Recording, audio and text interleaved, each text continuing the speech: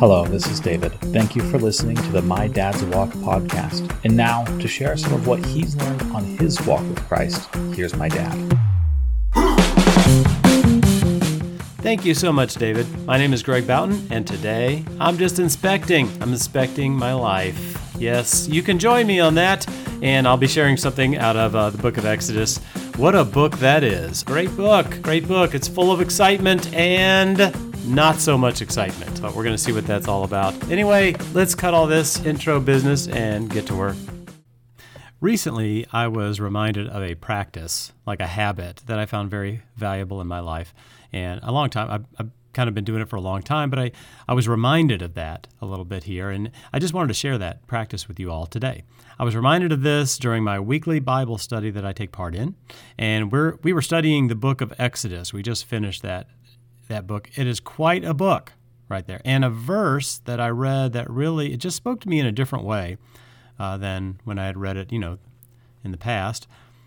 It came at the end of Exodus. It's in chapter 39. Now, there's only 40 chapters in the book. All right, so throughout most of the book, the Israelites are wandering around the desert for 40 years. And let me tell you this, when you get to chapter 40, you kind of feel like you've been wandering around for 40 years. Exodus is that type of book. It's just that there's a lot in there. There's a lot of instruction. There's a lot of description that God gives to the Israelites, how to build and create the tabernacle, which is kind of like a mobile church, tents, curtains, clasps, tables, altars, basins, cups, you name it. There's so many different things that they have to make. And they make it out of, there's gold and silver and acacia wood, and then there's all types of goat hair. And it gets really detailed in this book, right? There's a lot of words in Exodus. It's a great study. It's great to go through this, but I'm telling you, there's a lot of descriptive stuff. Let me go back here. I'm going to summarize Exodus for us. A summary. So that we're all on the same page. We understand what's going on in chapter 39, so I can tell you about this. The book of Exodus, right? We start off, we've got Moses gets born, right? And then he's taken in by the Pharaoh's daughter. He's raised by the Pharaoh's daughter. He gets... he is banished. There's the burning bush. God talks to him with the burning bush. See that strange fire? A bush that burns? It's not fire, but a bush does not burn. He goes back. He confronts Pharaoh. Remember, he's in front of Pharaoh. He's like, let my people go. And have the days of darkness made you see the light, Ramses? Will you now free my people? You cannot resist the power of his God. I know not his God, neither will I let his people go. And don't forget Aaron. Aaron's in there too. He does a lot. He doesn't get a lot of the glory, but he's in there too. And we've got the plagues going on. Okay, so then Pharaoh, he lets the people go, and then he changes his mind, and he chases after them. He chases them to the Red Sea. There's the splitting of the Red Sea, the parting of the waters. And the Israelites go through the Red Sea. They're walking on dry land with the waters pushed up on either side of them, and they're running. And then the Egyptians, the army starts chasing them. They got their chariots and their horses, and they're going across this ground, and they're chasing them. Are they going to catch up? It's really intense, right? But no, the Israelites get across first. All the water comes in, destroys the army. End of story. Nope. Wait, hold on a second. This is only chapter 15. Hold up. How many chapters did I say this was? 40? 40 chapters? What? We're on 15 here. Like, that's the end of the movie. What else do we have going? Well, hold on. We got the 10 Commandments. That's a big thing, right? Open those up. We've got other things going on too, right? There's quail, and there's manna, and there's water coming out of the rock. There's, okay, there's the 10 Commandments. We got that going on. That's exciting, right? Moses is up there getting the 10 Commandments for 12 chapters. 12 of them. You know why it takes 12 chapters to get the 10 Commandments? Because there's also a whole lot of description. God is describing to Moses how to build the tabernacle. It's a mobile church. Like we would think of it like that, but it's very intricate. And so it's chapter after chapter after chapter of how to build this church, the tent, the curtains, the clasps, the rings, the basins, the tables, everything you could imagine. And then it repeats it over. It seems to repeat it over and over again, which is typical for ancient writing back then. They would have long text, and then they would repeat that text. That's not just the Bible. That's other ancient writings do the same thing. So anyway, when you get to the end of the book of Exodus, that's when everything's made. All of this mobile church, the tabernacle and the tent of meeting and all the altar and the Ark of the Covenant, everything is made just as God commanded it. And then here's the thing, okay? Here's the verse. So let's get to, that's chapter 39. And the Israelites, the people who made all this stuff, are bringing it in front of Moses. This is the final look right here. So they bring it all in front of Moses. Here's the very end of chapter 39, okay? It's verse 43. It says, "And Moses examined all the work, and behold, they had done it just as the Lord commanded. This they had done, so Moses blessed them." So basically, it's like Moses inspected the work and saw that it was done according to how God planned it. And that verse just kind of, it struck me in a different way this time when I read this, because I've got a habit, and that's not a habit. I mean, it's just kind of a practice. It's a very valuable practice of kind of reflecting on my life, reflecting on the things that God has kind of moved on my life to do, and ask myself, have I done this? Am I doing this just the way God wants me to do it? Am I in line with how I feel like He's guiding me to do this? So whether I'm like thinking about my workplace, I believe that the place I work right now, that God has opened those doors many years ago. He planted me there. He said, here's where I want you to bloom. And He kept me there. And so now I look back and I think, okay, am I still there? Is it still like, am I still in line kind of with how I think He wants me to be here? Just reflect upon life. My family. I think, am I doing the right thing? I'm just kind of reflecting on. I'm looking back on how I've been going here, and do I need to make any changes? It's just good practice to do this. Here's an example of some time when I kind of got off track a little bit right here. Many years ago, I kind of felt like this is what I need to do as far as devotion time. Like I need to get up a little bit earlier in the morning.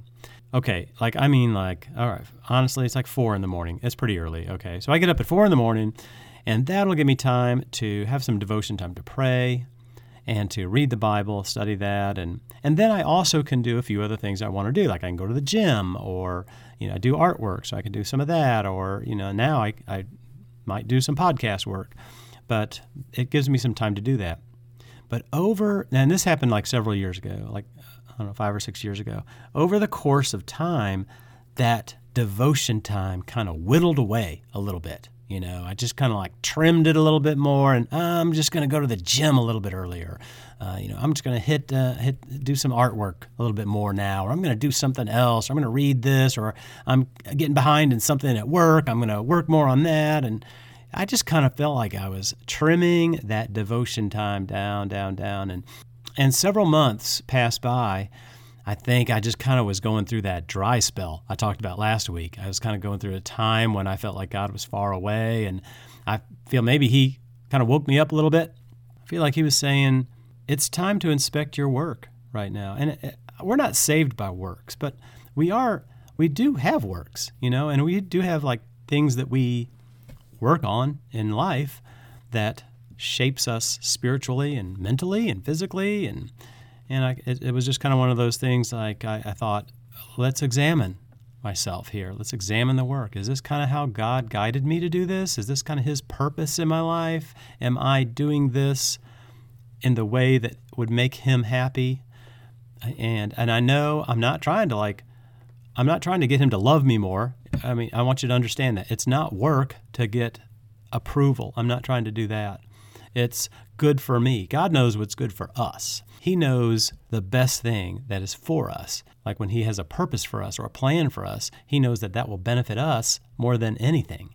And so I'm reflecting on the work and the purpose just to see if it's in accordance with His will, or did I get off track? If I just get off track a little bit and time goes on, it's easy to just miss some things, and maybe I need to recorrect my course, and which I did. I did that, and I'm much happier. It's better for me.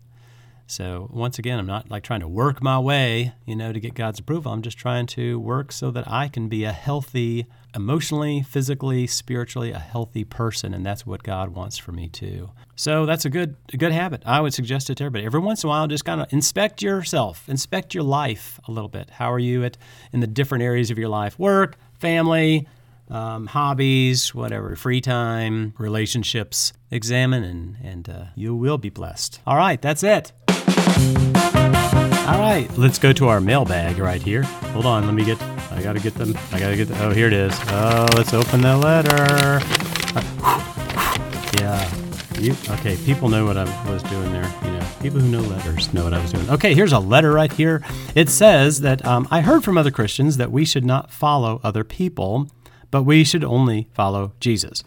But what did the Apostle Paul mean when he said in 1 Corinthians chapter 11, verse 1, he said, "Follow me"? Okay, that's a good question. Really good question. Let me read that verse. It's 1 Corinthians 11:1. It says this. I'm reading out of the NIV Bible. It says, "Follow my example as I follow the example of Christ." And I know in many other versions of the Bible, it says, "Be imitators of me as I imitate Christ." So I see the word imitation a lot. A couple versions will say, "Follow me as I follow Christ." So that's a really good question there. And it is correct to say that if we follow another person, like if our spiritual eyes are on this other person, whether they're just a mentor or a friend or a church leader, pastor, it is correct to say that if we really follow them, we're bound to be disappointed and disillusioned. I mean, for one thing, people often place expectations that are way up there, too great, upon certain people like church leaders. When they don't meet those like God-like expectations, we become disappointed. We find out, oh, they're human too. What's even more damaging is when a church leader or somebody that you have placed confidence in spiritually as a Christian following Christ, and that person stumbles or falls into sin, and sometimes it's downright evil, horrible sin that damages other people, purposeful sin. And that can be extremely disillusioning. It can be damaging to our own faith. It causes us to question whether everything we've learned or everything we thought about following Christ is wrong and just a lie. And so it's true that we should not follow a person because, honestly, people are sinful, we're weak, we have faults, and all of those things are bound to disappoint and damage our faith if that's what we're following. But what's really important about what Paul says is really in the second part of the verse. He says, "Follow my example as I follow the example of Christ." So he's asking us to follow his example as, and at the same time, going along with, as he follows Christ. So if we're following somebody who is following somebody else, like this is like a spiritual follow the leader type thing, so we're playing follow the leader now, okay, everybody? And there's a person in front of you, and you're following them, but they say, look, follow me as I follow the leader. That means he's saying, don't just follow me, but your eyes need to be on the leader also. Okay, follow me as I follow the leader. Okay, you have to be looking at Christ, the leader, in order to judge whether they're following the leader. As long as we see that person in front of us following the leader, then we should feel comfortable following their example. But when we see that person veering away from the leader's path, I'm talking about Jesus now, veering away from Jesus' example, I'm talking about when we see a church leader or someone else, a mentor, another person, a friend, who is veering away from Christ's example, then we are to take note and be cautious and follow Christ always. Well, that's all we have time for. Thank you so much for going on a walk with me. It's been great. I've loved this time together. Please feel free to leave me a message. If you have a question or just a comment, I would love to get some feedback from you. You can go to mydadswalk@gmail.com. That's it. Also, shout out to the Ten Commandments circa 1956, and shout out to Charlton Heston and Yul Brynner in that as well. By the way, Academy Award for Best Visual Effects. Very, very, very realistic. You'll think you're in the Red Sea, but it is kind of like, loosely based on the Bible, #not very accurate. Thank you very much. Until next week, bye-bye.